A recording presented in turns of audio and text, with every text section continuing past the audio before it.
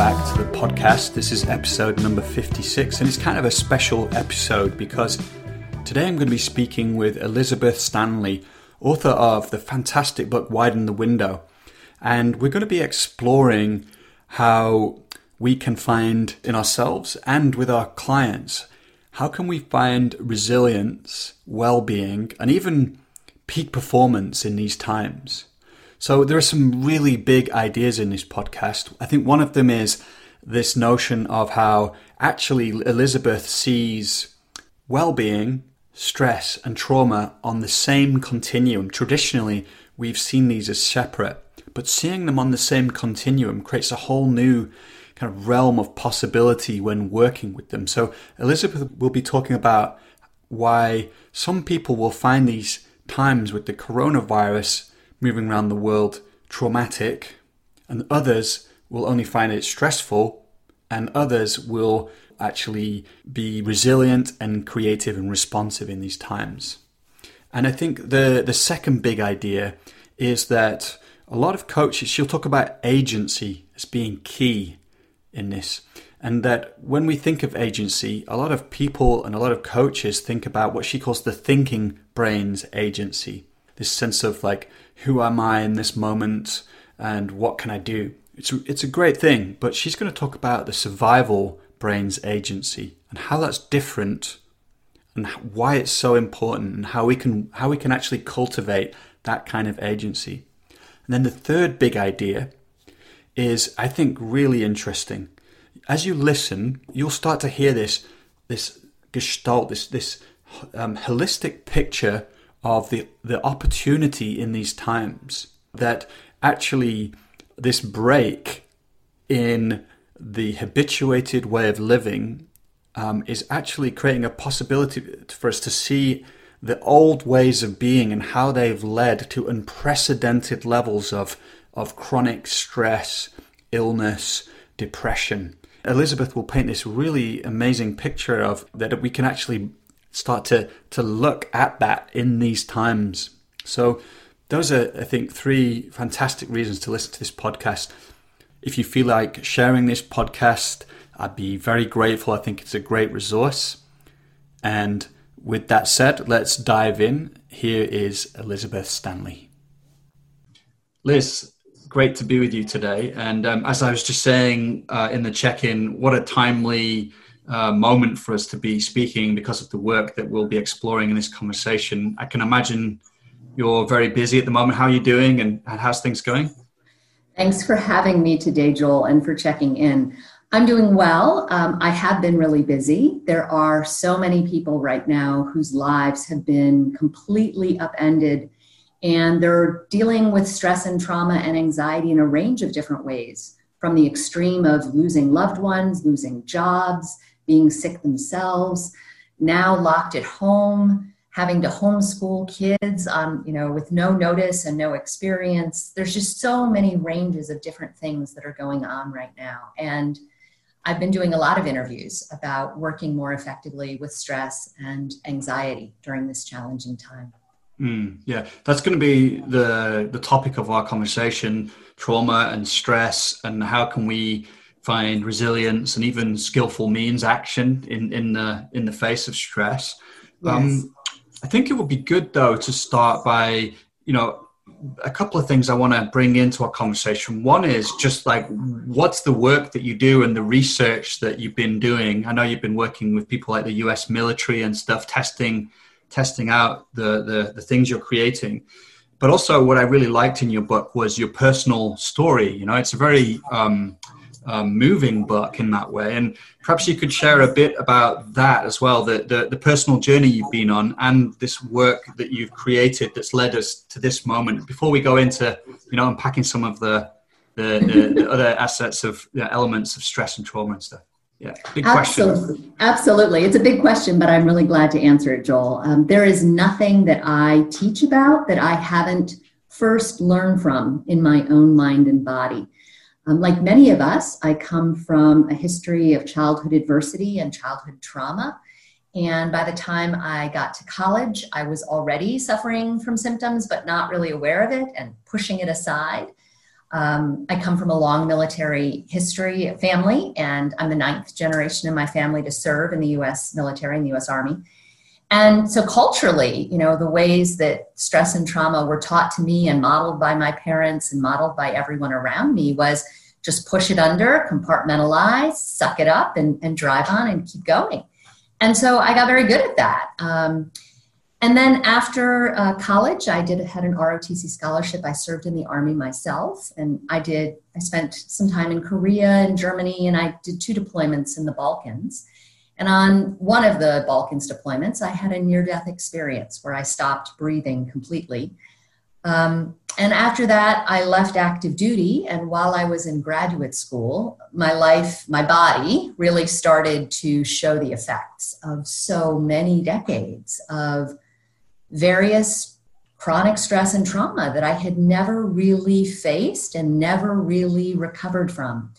And so it first started as physical symptoms, which is a really common response to trauma, actually, in our cultures, which is where we have so suppressed it that it comes out kind of sideways, obliquely, in physical symptoms, back pain, chronic pain of all kinds, headaches, irritable bowel syndrome, and other gastrointestinal things.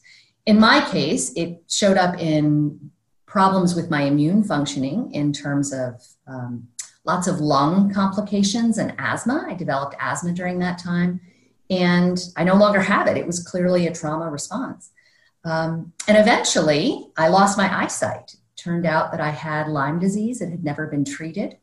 And so I'm dealing with these physical issues. I had depression and PTSD, and all of it made me realize that the way I had been in the world just was not going to be an option anymore. Like, I was going to need to learn a new way.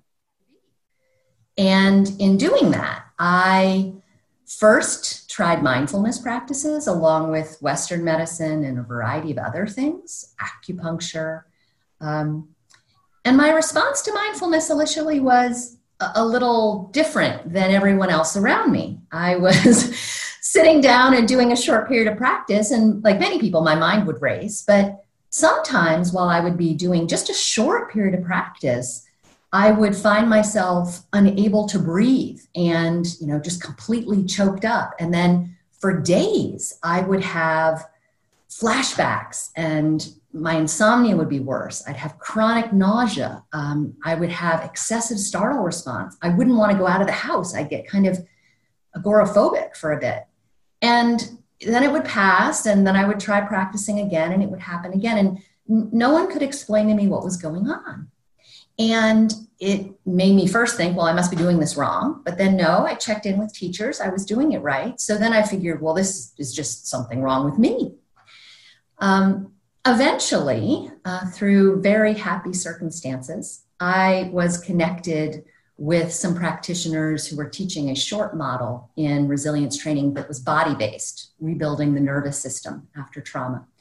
And through that, I found a therapist for myself. I was a client for many years, and then I did 4 years of clinical training and supervision in this modality. It's called somatic experiencing. It's one of the really better known of the body-based therapies to re-regulate after trauma. I had such success with it, and I realized, okay, I started to understand my neurobiology better at this point, and I realized what was happening was I was tapping into unresolved trauma. So this whole process led me to be interested in being able to share what I'd been learning with others. And I designed a resilience training called mindfulness-based mind fitness training. The acronym is called MFIT. Very similar and parallel to physical fitness, mind fitness. And we've tested it now in collaboration. I've tested it with neuroscientists and stress researchers in 4 different studies with the US military. There's some other studies planned in other high stress professions. And,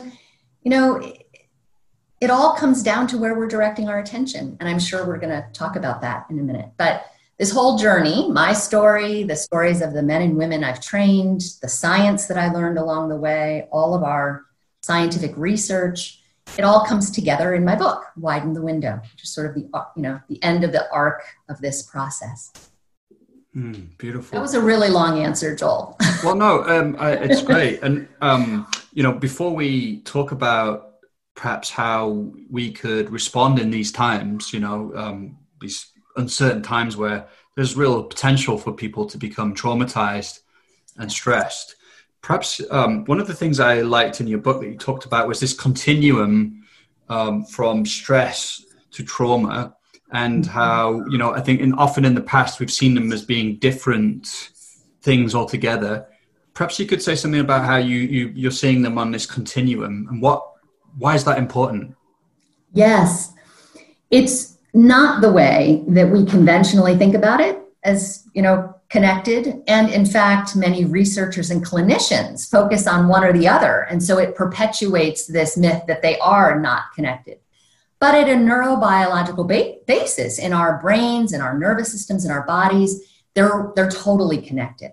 And it all comes down to, I guess I want to take a moment and talk about the thinking brain and survival brain, because it will help this answer. So neurobiologically, we have circuits that are completely interconnected. But in the book, I talk about them as two different parts of the brain because they are two different functions and two different ways that we make decisions. The thinking brain is the evolutionarily newest parts of our brain, and it's responsible for thinking and decision-making and problem solving and anticipating and planning, deciding, all of these conscious functions. And most of us identify with our thinking brain because we hear it talking.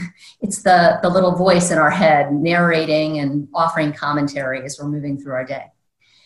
The survival brain, it's the part of the evolutionarily older parts of the brain. And the survival brain is what controls turning stress on with a process called neuroception, which is this unconscious threat appraisal process. It's happening all the time behind the scenes, unconsciously. It's rapid, it's automatic. And the survival brain is just constantly scanning the external environment around us and the internal environment in us, checking out physical sensations, checking out those racing thoughts, checking out what's going on with our organs or if we're sick. And if the survival brain notices something that makes it feel threatened or challenged, it's going to turn stress arousal on. It's just a neurobiological done deal. It won't not happen because if there is something that is making the survival brain perceive that, we're going to have stress activation. So stress arousal is usually greater, when the thing that is leading the survival brain to perceive something challenging is unpredictable, uncontrollable, novel, new, and potentially threatening to our physical survival or to our ego. And when you think about coronavirus today, it is all of those things: novel, unpredictable, uncontrollable, and potentially very threatening to our physical well-being. Of course, the survival brain is going to be creating a lot of stress with that. Now, if the survival brain also, in the moment of perceiving the stressor, also is feeling helpless or powerless or lacking control, that's that uncontrollability piece, then the stress arousal moves into the range of traumatic stress.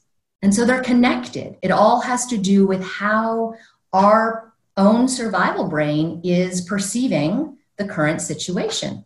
And this is one of the reasons why you can have, 10 people experience a massive car accident, and you're going to have 10 different responses. Some of them might be mild stress. Some of them might be really traumatic.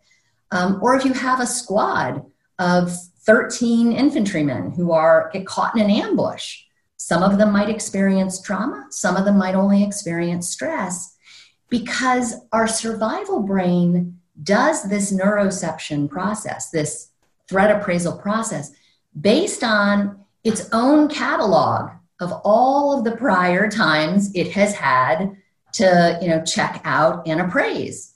So my implicit memory in my survival brain is not going to be the same as yours, Joel. And we could have the same experience, but we could experience the same thing in the world, but we're bringing different kind of memory banks, unconscious memory banks, and ways that our survival brain is going to respond. And one of the reasons why stress can move into the traumatic end is that the current situation may include triggers or cues that remind a survival brain of a previous time when it really was traumatic for that person.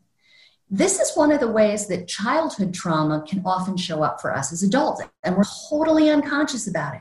We have no idea that this is what's going on.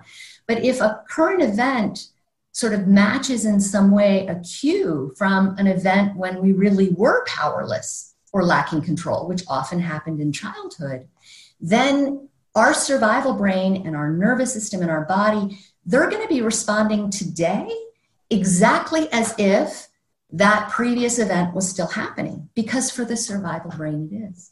Could you say a bit more about, some people listening might be like, well, this is really, right today, this is so new and novel. How could that remind me of something from childhood? Like I never went through a global pandemic in this way. So there could be people who had childhood medical problems, where they had illnesses or high fevers in childhood, where they were hospitalized or might have been premature birth. And so they were then in an incubator for several months before they were able to go home. Anyone who has had childhood medical trauma, or anyone who's lost, like in childhood, they might have seen a family member in the hospital and it was really traumatic for them. And then the family member died and they couldn't save the family member. We have no idea how survival brains might have kind of locked onto this. It doesn't have to be rational for our thinking brain to figure it out. So those are just some ways that, even though it's a global pandemic, and that's new, there's these ways it could have triggers. Someone might lose their job now, and they, as a child, experienced homelessness, or parents who lost jobs. And so not just the fear of what do I do now that I've lost my job, but also the kind of reflected, rippled powerlessness that was along with watching that effect on their childhood family. There's just no way to know how survival brains might connect that. And presumably because it's so impactful what's happening now in so many areas of our life, there's actually a huge potential for this kind of reactivation to occur. Absolutely there is, especially because, isolation is one of the chronic stressors that can add to our stress arousal without us knowing it. Loneliness and social isolation have been linked in empirical research with, more chronic inflammation, problems with memory, self-reported perceived stress levels increasing, more stress hormones. It's been shown in all of these things. And so you're taking a new situation, potentially with triggers back to childhood that no one's aware of, or some other traumatic event. You're putting people in truly potentially traumatic circumstances, like these healthcare providers who are having to make this life or death decision about who gets the ventilator, right? So you're adding things like that. You have people who are watching the news and on social media 24/7. And so they're constantly reactivating their survival brains from doing that. And we'll talk about why we do that in a moment. And then you have this potential of everybody's at their home and they're all socially isolated. And that can be exacerbating stress arousals too. So it really is in some ways a perfect storm for even the most regulated people, the most healthy people, to end up experiencing stress that moves into the traumatic end of the spectrum. So how do we know, if we're feeling, if trauma is being activated, and even if we're in a kind of chronic stress, maybe we could explore different parts of that continuum. And then that might come back to what you just said about reactivating the survival brain by being on Facebook all the time or on the news. I don't know if it connects or not, but how do we recognize those signs? Yeah. Okay, so let me take those backwards in order, or mixed or switched. When the thinking brain's protection plan, the survival brain's protection plan is constantly scanning the environment. If it finds something threatening or challenging, it turns on all these hormones, it turns on stress arousal to try and get us to safety so that we're away from danger. That's how the survival brain copes. That's how any mammal responds. And we're mammals. So our thinking brain can do something different from that. So for our thinking brain, its protection plan is to try to anticipate and then plan and prevent unwanted things from happening.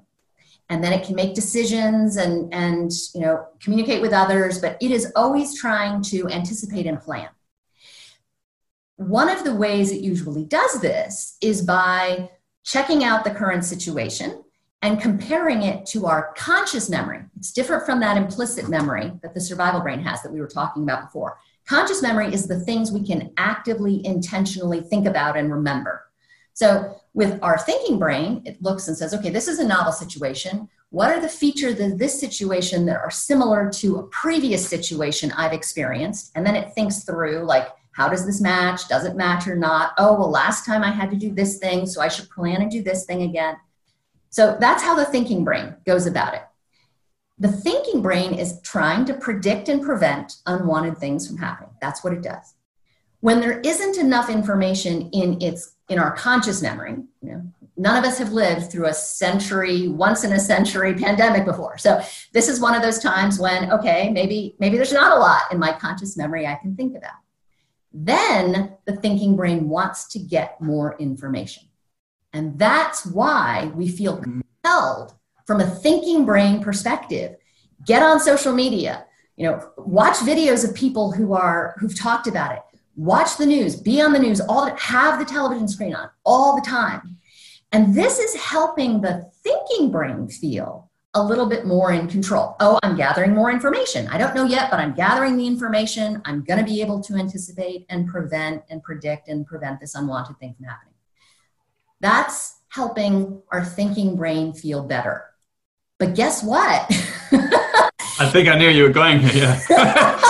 It is completely freaking our survival brains out, because every time we're looking for new information and we're watching these statistics and, our mind sees the statistics jump, and then the thinking brain is very sort of quietly, we might not even be aware of it, but I'm sure it's racing. Well, I just felt this twitch in my side. Am I sick? Who have I seen? And then where were they sick? And where do I go get testing? And so we have this like looping thoughts that start, and it gets fed by watching the news and interacting with the idea all the time. Each time we have one of those racing thoughts, the survival brain, which is not just scanning around, but scanning inside, it's seeing the racing thoughts and saying, oh, something must be wrong. I got to turn stress on. And then we turn stress on and we start having physical reactions, rapid heart rate, sweaty palms, nausea, tight jaw, muscle tension. We have those things. And then the survival brain says, oh, I'm noticing these tension places in my body. Something must be wrong. I'm afraid. And it will turn more stress on. And then the thinking brain starts looping more, and it becomes this positive feedback loop. And it happens all day long for people who are not becoming really aware of the need to be very judicious and intentional about how much news we're consuming, how much time on social media we're spending. Because when we're on it, we're creating this vicious feedback loop that will feed itself and just keep making it worse. Now, how does trauma feed into that? For those of us who come from histories of trauma, and I'm in this group, I've now worked through and resolved most of these implicit memory capsules, but many people haven't. They're not even sure that they have them. They might have happened in childhood, right? And so it's not in their conscious awareness. In any stressful or traumatic event, the body, the survival brain, is going to be picking up and sort of taking a photograph of what happened in that moment. All the sights and sounds and smells around us, and then all of the different things inside us, any physical sensations that were going on in that moment, any emotions that were present in that moment, and any stress arousal that was turned on in that moment.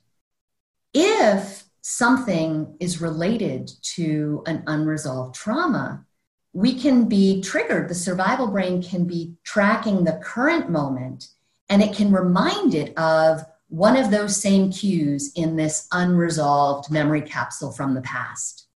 And when that happens, it might be a physical sensation, it might be a smell, it might, like if someone has the smell of alcohol from having been in the hospital as a kid, for example, or it might be a sound, sirens from ambulances, it might be a sight, it might be something in the body. Whenever that happens, then the survival brain taps into that implicit unresolved memory capsule, and it will then react as if that original traumatic capsule moment is happening again, because for the survival brain it is.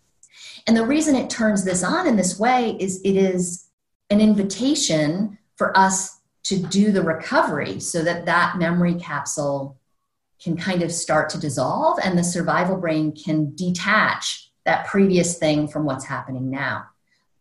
But many of us don't know what's going on, and so we're not taking the necessary steps to do that work, to resolve that previous memory capsule and have it disconnected from what's happening right now.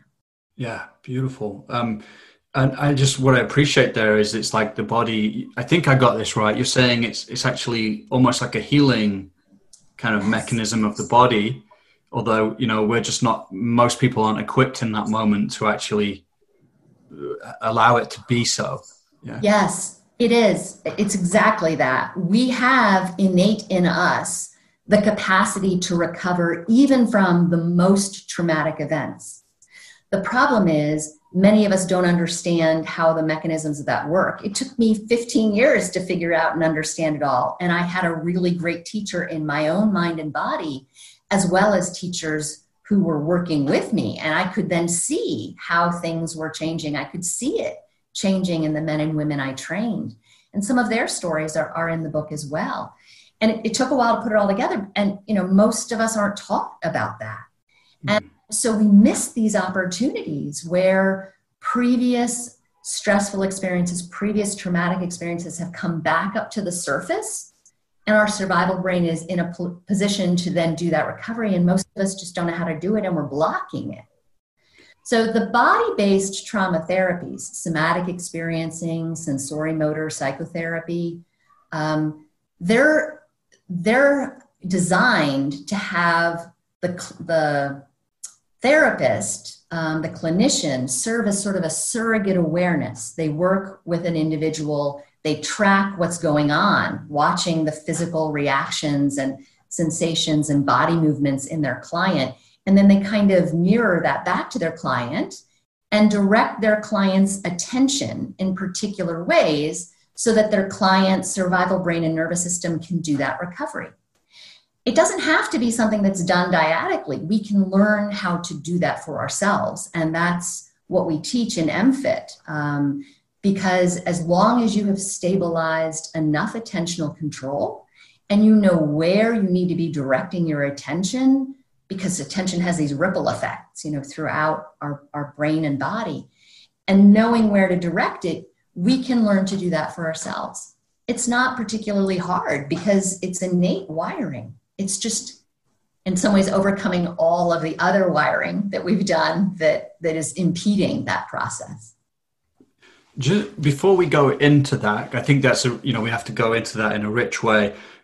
Just something I wanted to bring in, which you said, which was like you said, some people, you mentioned soldiers, they go into a situation and it becomes traumatic, and then other people go in and it doesn't become traumatic. And I wondered if you could just say a bit more about that. Was that solely due to the sense of agency people might have in a moment, Yeah. Absolutely. Thank you. I feel like I finished that answer and then I moved in a different direction and I forgot to talk about agency. So I'm really, really glad that you brought it back up. We talked a while ago about the stress trauma continuum. Where we are on that stress trauma continuum has to do with whether our survival brain is perceiving us to be helpless and powerless and lacking control. That moves us to the traumatic end of the spectrum, as I said before. One of the best ways to kind of provide protection, advanced protection against the likelihood of ending up at the trauma end of the spectrum, is training ourselves to have agency in any situation, the ability to feel like, to really perceive in a moment, there is choice right now. Even if it's a situation that's entirely out of our control, if we can still perceive some sense of choice, not just consciously, but unconsciously in the survival brain, then we won't move to the traumatic end of the spectrum. And that's the principle on which MFIT is based, because it's all about teaching people how to feel agency in their mind and body, even during stress, because that helps to protect.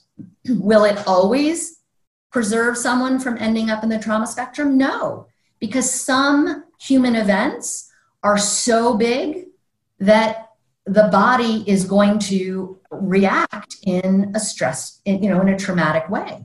If the survival brain perceives in a really intense situation, there's a possibility I'm not going to live through this.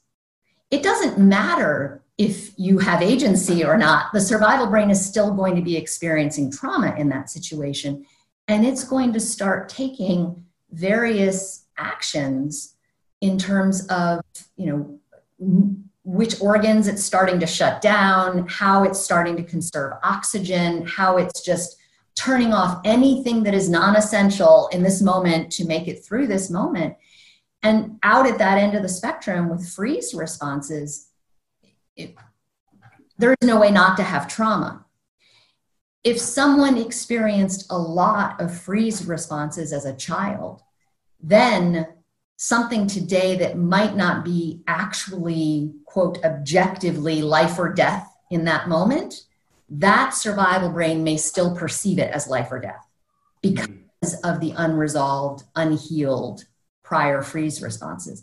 And that's the biggest contributor to not just having traumatic stress in the moment of an extreme event, like an ambush, like we talked about the soldiers, but having unresolved freeze responses is the number one predictor for stress spectrum disorders like PTSD, anxiety disorders, and it is really correlated with a range of other symptoms of dysregulation, cognitive symptoms, emotional symptoms, physical symptoms, behavioral symptoms. And that is what happens when we've narrowed our window of tolerance to stress arousal. It can happen at any point. Did that answer the question? Yeah. So what I guess, yeah, I like that you talk about that kind of window of tolerance, and that it sounds like it behooves us in a way to be doing long-term work. Because there's in a way we're talking about what can we do in the moment. Yes. And what directing attention, a sense of agency. We'll go into those in a moment, but that over the long term, we need to be doing the kind of work that widens that window of tolerance we have, so that we become more resilient. We're more spacious and capable, and that the events of life will not reactivate that trauma anymore, because it's either healed or we become bigger than it. Like I can imagine there are soldiers yes. or people who work in high stress situations that have got so much spaciousness and resilience that they're able to stay skillful, and responsive in those environments. Absolutely. The more prior stress and trauma that we have resolved and healed and recovered from, the wider our window becomes. And it's like this adaptive capacity that we bring to any event. People who have wide windows are much more likely to keep their thinking brain functions online during stress, because as our window narrows, stress affects the thinking brain and survival brain differently. For the survival brain, the greater the stress, the more the survival brain is right there in it, and the more it's learning and generalizing from that event. That's how we can end up having these traumatic cues. But for the thinking brain, the greater the stress arousal, or the more prolonged the stress arousal, the more our thinking brain functions get degraded. It's one of the reasons why we get really distracted and can't concentrate, why we have so much sort of forgetfulness. We're trying to remember something consciously and we just can't remember it. We lose our keys, or we miss an appointment. It's also the reason why with really traumatic events, we might have many conscious memories of them, or they might be really like inconsistent and fragmented. And that's because the thinking brain was almost entirely offline during those events, during those freeze responses. So when we are coping and trying to heal, and we get a wider window, the thinking brain can be online during stress, so we can make better decisions and stay connected to other people during those challenging events. We can also have more tolerance for uncertainty. It doesn't make us, we don't turn on as much stress when there's uncertainty like now. We also have a lot more flexibility to flow when like get a massive curveball in life, just massive transitions we weren't expecting, or big things that weren't on the agenda. We have a lot more ability to flow with that. So having a wide window is a really important adaptive capacity that we want to be doing over the long term. Plus, there's certain things we can be doing just in the moment to try and help too. So we kind of want to be doing both. I think it's at some point interesting that we maybe explore like the role of meditation in widening the window, in the sense of our, sense of presence, or experience of being alive in the moment. But I want to come back to you said like agency is one of the core things we help people develop. Like how do you go about helping someone find that agency so it becomes reliable in the moment, even in these stressful situations? Well, I've toyed with the problem. I don't always like to use the word agency. I use the word agency a lot. Yeah. Also don't like to use the word agency because for many people, their association with the word agency is consciously feeling like writing a new self-story, like having a new narrative, positively kind of reframing the situation, seeing it in a wider context. Those are all thinking brain agency, okay? Now, thinking brain agency, just like willpower, just like any other thinking brain capacity, they're all going to be degraded when we're in chronic or traumatic stress.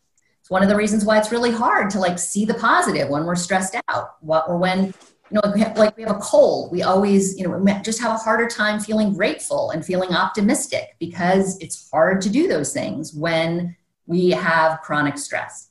So I want to make sure, because I know a lot of coaches think of this kind of agency. This is not the kind of agency that MFIT trains. The kind of agency it does, it's sort of a second order or third order effect. But the training is specifically focused on training survival brain agency, because survival brain agency is what decides, do we turn stress on? Can we turn it off? Is it going to move down the spectrum to traumatic stress? All of that is what MFIT is really focused on. And when we have survival brain agency, then the thinking brain automatically is going to have agency because we're going to be inside our window. Do you see the difference? Yeah, totally. Yeah, I love it. So training survival brain agency requires the survival brain gathering many, many, many repeated experiences of experiencing stress arousal and fully recovering. I know that sounds super simple, but that is truly what teaches, that's what changes the survival brain's implicit memory so that it can learn, I can experience stress and challenge, but I'm going to be fine. I can fully recover from it. But for people that are sitting on big stress loads of prior chronic stress or prior trauma that they've never recovered from, their survival brain doesn't really have access to this kind of agency. Because for that survival brain experiences stress in the body or strong negative emotions in the body, and it doesn't trust that it can recover from it. It doesn't trust that it knows how to move through it. And it then starts exacerbating it. It makes bigger symptoms. It leads to more acting out behavior and more behavior that is kind of an adversarial relationship between the survival brain and the thinking brain. That's when we end up doing things like thinking brain override, which I did for decades, the compartmentalization and pushing through and not really dealing with it. And then it's sort of simmering underneath and coming out as physical illness and which is what our society is geared our towards. Society is really, it really values and incentivizes thinking brain override, but it is not a healthy relationship for thinking brain and survival brain together, but it's definitely incentivized. And in fact, so much of the discussion of things like stress hardiness and grit, most of those concepts are in the thinking brain override camp. They're kind of someone who can still persevere through adversity. That's great during an extreme situation. That is not healthy as a constant habitual way of moving through the world. I was exhibit A of that, but I've seen that in so many other people that I've worked with. And it's one of the reasons I wrote the book, and one of the reasons I stress survival brain agency so much, because it is the only way to break down and recover from these stress loads that we're carrying. Right. Yeah. I mean, it brings up, we will go into in a moment this survival brain agency, but it brings up a moment for me in this moment, this question of the what impact this has collectively, in the way that we live, in culture, in our relationship to the planet. If we're kind of chronically stressed, how is that impacting the way we relate and connect? And it is having tremendous imbalancing effects on us as individuals, on our families and social groups, up to the level of nations, and on our relationship with the planet. It's just all out of balance. And I know the statistics in the United States the best, because that's where I am. And the United States in some ways has worse health outcomes and worse well-being outcomes than some of our peers in terms of socioeconomic and size of economy and industrialization levels. We have much worse health outcomes in some ways. The majority of Americans have at least one chronic health condition, and they don't connect the dots between that and this underlying long-term stress load, this allostatic load that they have been building throughout their lives. More than 100 million Americans suffer from chronic pain, which is a sign of chronic inflammation, which is a sign of all these imbalances.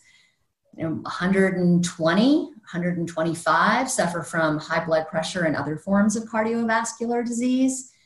50 million suffer from allergies. 50 million suffer from rheumatoid arthritis, one of the autoimmune diseases. 40 million are diagnosed with an anxiety disorder. 22 or 23 million have depression. I mean, it's just, you look at these big statistics and you see the growth rate that has been really exponential in our country in suicides in the last 25 years, in drug overdose deaths, drug use and alcohol use, adrenaline-seeking behavior, domestic violence. All of these things are cultural and social manifestations of these imbalances. And because we've so disconnected the way that we're moving through the world day to day from these outcomes, these longer term effects, we're not connecting the dots. And we keep incentivizing to, not live in a way that's going to help that full recovery for our systems to come back into balance.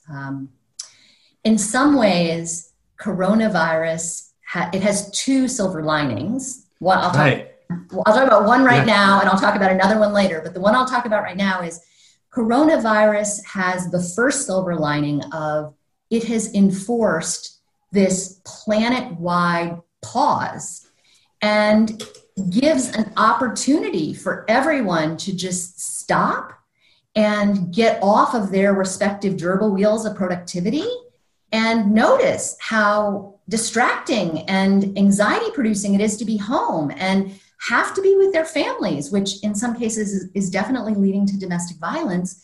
But in other cases, I think it's helping relationships that might have been like passing in the wind actually like spend some time and realize, yes, we want to recommit to this, or no, we really should probably leave this relationship. Like I think that it's just forcing all of us to stop and really pay attention to the fact that we have bodies and that these bodies can get sick and that we need to make choices for helping to make ourselves and our collectives healthier. So that's one way. That was my question. I was going to comment on that.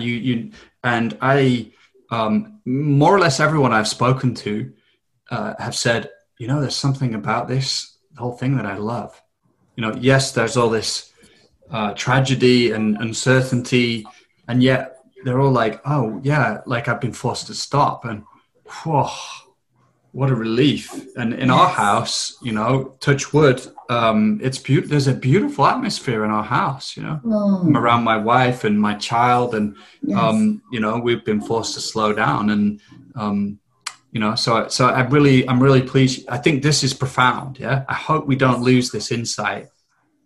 Yeah. Yes. I hope our societies don't lose this insight either. I think people are at this point still a little hesitant to speak this particular truth too loudly because it might seem, I don't know, they might feel like it doesn't convey in a world where people are losing jobs and losing their lives, and that say that there's this upside can feel callous. It isn't callous. This is a both and. And I think we would be in a better overall situation with fewer likelihoods of people ending up in the ICU and on ventilators if some of those deeper imbalances were solved. The data coming from Italy, 99% of the deaths there were in people who had some kind of persistent underlying chronic health condition. And for some of them, it was a chronic physical condition, especially hypertension.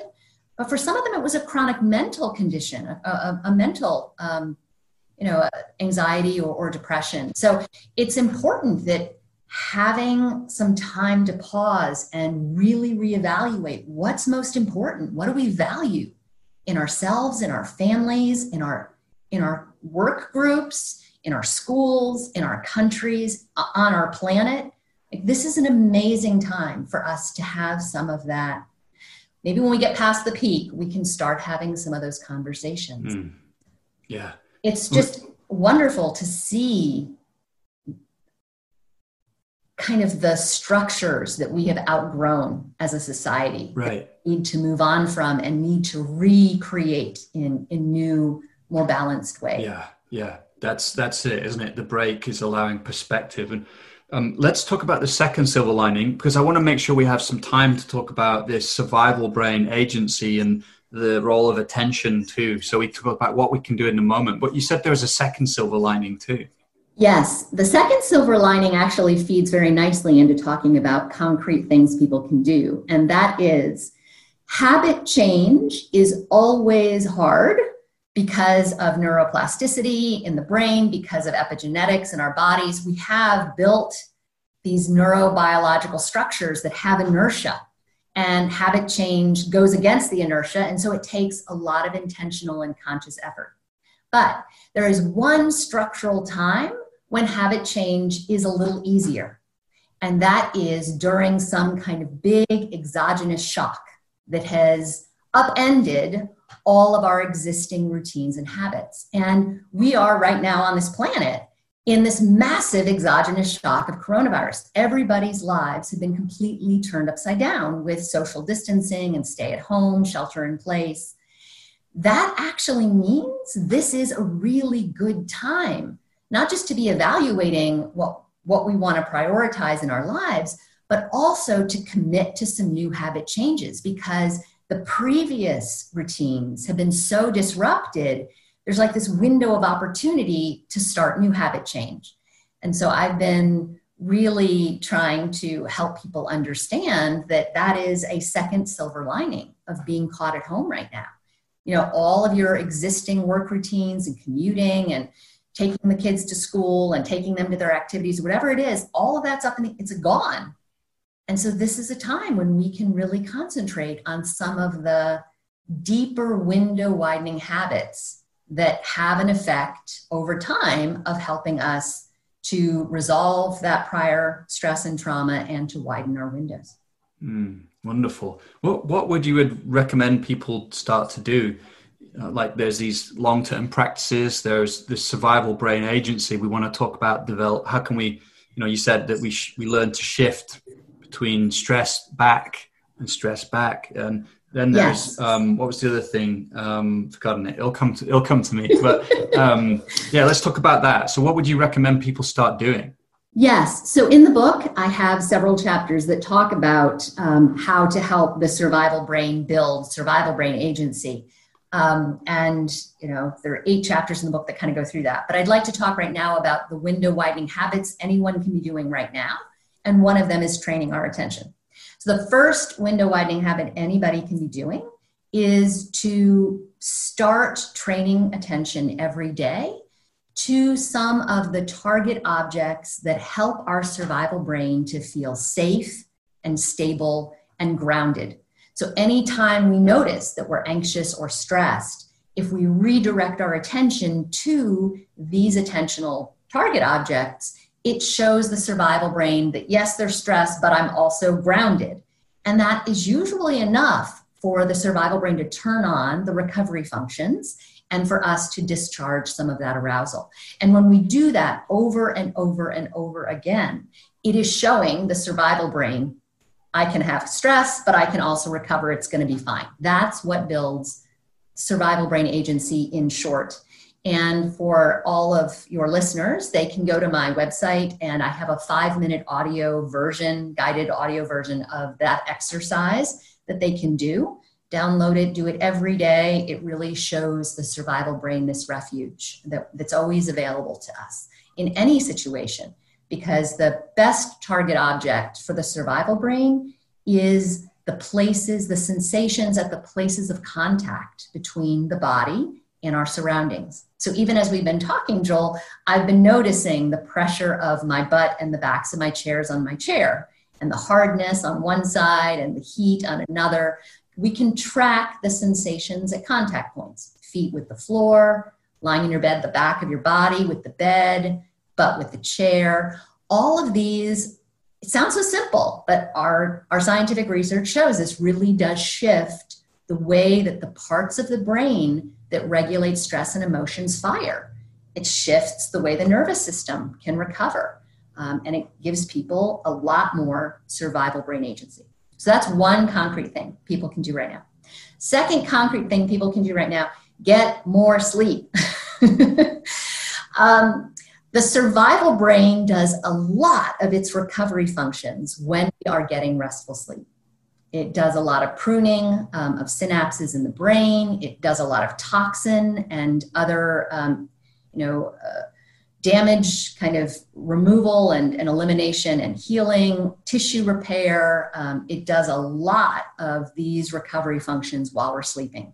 So if you're not getting at least 8 to 9 hours a night on a regular basis, one concrete thing to work on right now is really developing some healthy hygiene around setting good routines to set the body up for restful sleep. And I talk about some of those in the book.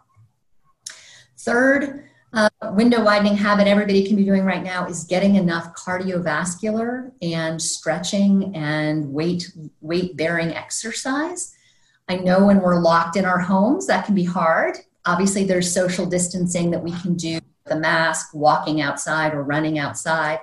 But if we're stuck in the house, an easy thing that you don't even need any equipment or big space for, high intensity interval training is a really great way to help 10, 15 minutes at a time. There's some wonderful apps that are free that you can use and do a round of high intensity interval training. Then after you finish that, sit down and do the contact points exercise, noticing that contact with the chair, and the body will do more discharge of stress activation. That can happen after any cardiovascular exercise. So that's number 3. Number 4, making sure that even though we are socially distanced, that we are taking time to connect with our relationships, whether that's like we're doing right now on Zoom or some other video conferencing, whether it's a phone call, whether it's people in our homes, really making time for live quality connection every day. that helps. The survival brain and the nervous system are also involved in our close relationships, and that actually helps them recover. Having strong relationships is a resilience booster in the literature. Chronic social tension in our relationships and anxiety and loneliness and social isolation, those are all resilience underminers. So we can all focus during this sort of slower time on really building relationships. And then the last window widening habit, and I talk a fair amount and offer lots of resources in the book, is about diet. A lot of 70% of our immune system resides in the microbiome, which is all those, little flora and bacteria that are living in our digestive tract.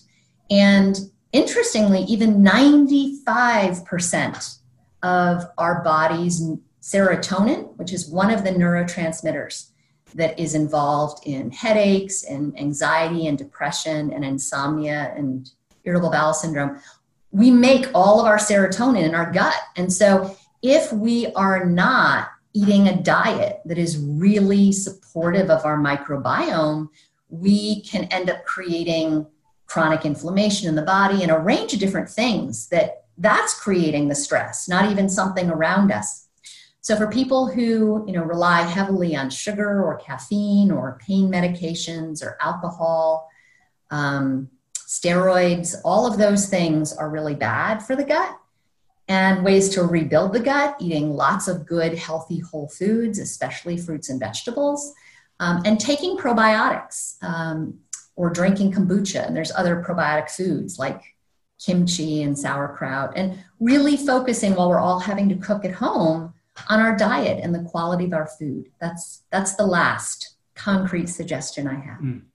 What I like about what you're sharing is, the holistic nature of stress and trauma and our well-being. Like we could even say, trauma, stress, well-being. Yes, and that.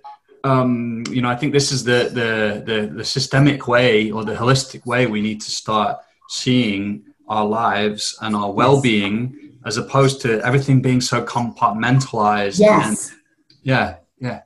The compartmentalization is, I'm hoping, one of the biggest structures we collectively decide to let go of as a result of coronavirus. Because coronavirus is bringing attention to all of these underlying conditions that we've compartmentalized and hidden out of our awareness, or that we're just managing with medication, but we're not really thinking about what they are a sign of in the bigger holistic nature of our lives. And I was really guilty of this for so many years myself. So I know the temptation, and I know why we were motivated to do that. In my case, a lot of it was ignorance. I didn't understand how these things were connected. And that's why I wanted to write the book, to show those connections so that people who still don't realize how much we are these really not just individually connected organisms, but interconnected. Stress and emotion contagion is one of the newest ways that neuroscience is going. And it's just amazing that it is pervading, and each of us have the ability to make different choices. And I'm hoping that is one of the big things that we collectively take from this extraordinary experience. Yeah. No, me too. And I'm so pleased that you talk about the body in this way, developing, because it seems like, you're going to be teaching on the power of embodied transformation. And, it's such a resource in these times to help us, find a kind of creative, compassionate, wise response to the situations we find ourselves in. And a lot of people listening are coaches. Just as a final question, you talked about this movement from developing the survival brain agency. How do you, I know you won't have long to speak about this, but this shift from stress to non-stress or well-being, how do you help someone train that? That could be something useful for the coaches listening that they can support their clients with. And I know you probably have 6 chapters on that, but Yeah. I'll just give a brief answer now, and I'm really excited to dig into that more deeply in our workshop, and in the workshop that I'll be doing the questioning with Bessel van der Kolk as part of our sequence. But for now, I'll just say coaches, anyone who is in any kind of helping profession. It could be teachers, it could be nurses, it could be doctors, it could be therapists, it can be coaches. We have extra responsibility in some ways to embody the widest possible window ourselves, because the relationships that we develop with our students or our clients or our patients, those survival brains of our clients are looking to us for safety and guidance, and they are picking up from what is going on in our minds and bodies. The last 15 years has really started to show this amazing kind of burgeoning field around the neuroscience of stress and emotion contagion, and all of the different mechanisms in our brain and nervous system and body that control that. We are constantly resonating with our environment around us, especially the humans around us. And that resonance is deepest in our attachment relationships with our romantic partners, our parents, our kids, but it's also really, really strong in relationships that involve some kind of power difference. Leaders and their followers, bosses and subordinates, teachers and students, and clients and their coaches and their clients. Might not think of it as a power difference, but it is, in terms of you as the coach have the expertise and the wisdom, and this person is coming to you for guidance and help. And so their survival brain is going to perceive this as a power difference. Even if you don't, their survival brain will. And so as coaches, we have this extra responsibility to really be embodying the most regulation we can, so that the survival brain of the person we're helping is going to pick up on our resonance, and that will help them to start down-regulating, even without them having to do any of these other habits that I was talking about. Conversely, when coaches themselves are, off their center and imbalanced, and might have gotten where they've gotten by following many of these society-wide incentivized patterns like compartmentalization and constant achievement, while kind of compartmentalizing personal life or physical body or relationships. Even if you think as the coach that you've got it all together and you're showing up fully for your client, your mind and body are embodying all of that compartmentalization. And the survival brain of your client is unconsciously picking up on it. So it's really important that we recognize how much what's going on in us is having these ripple effects, for good or for ill. And coaches have to be extra careful with it. Wow, what an exquisite closing statement.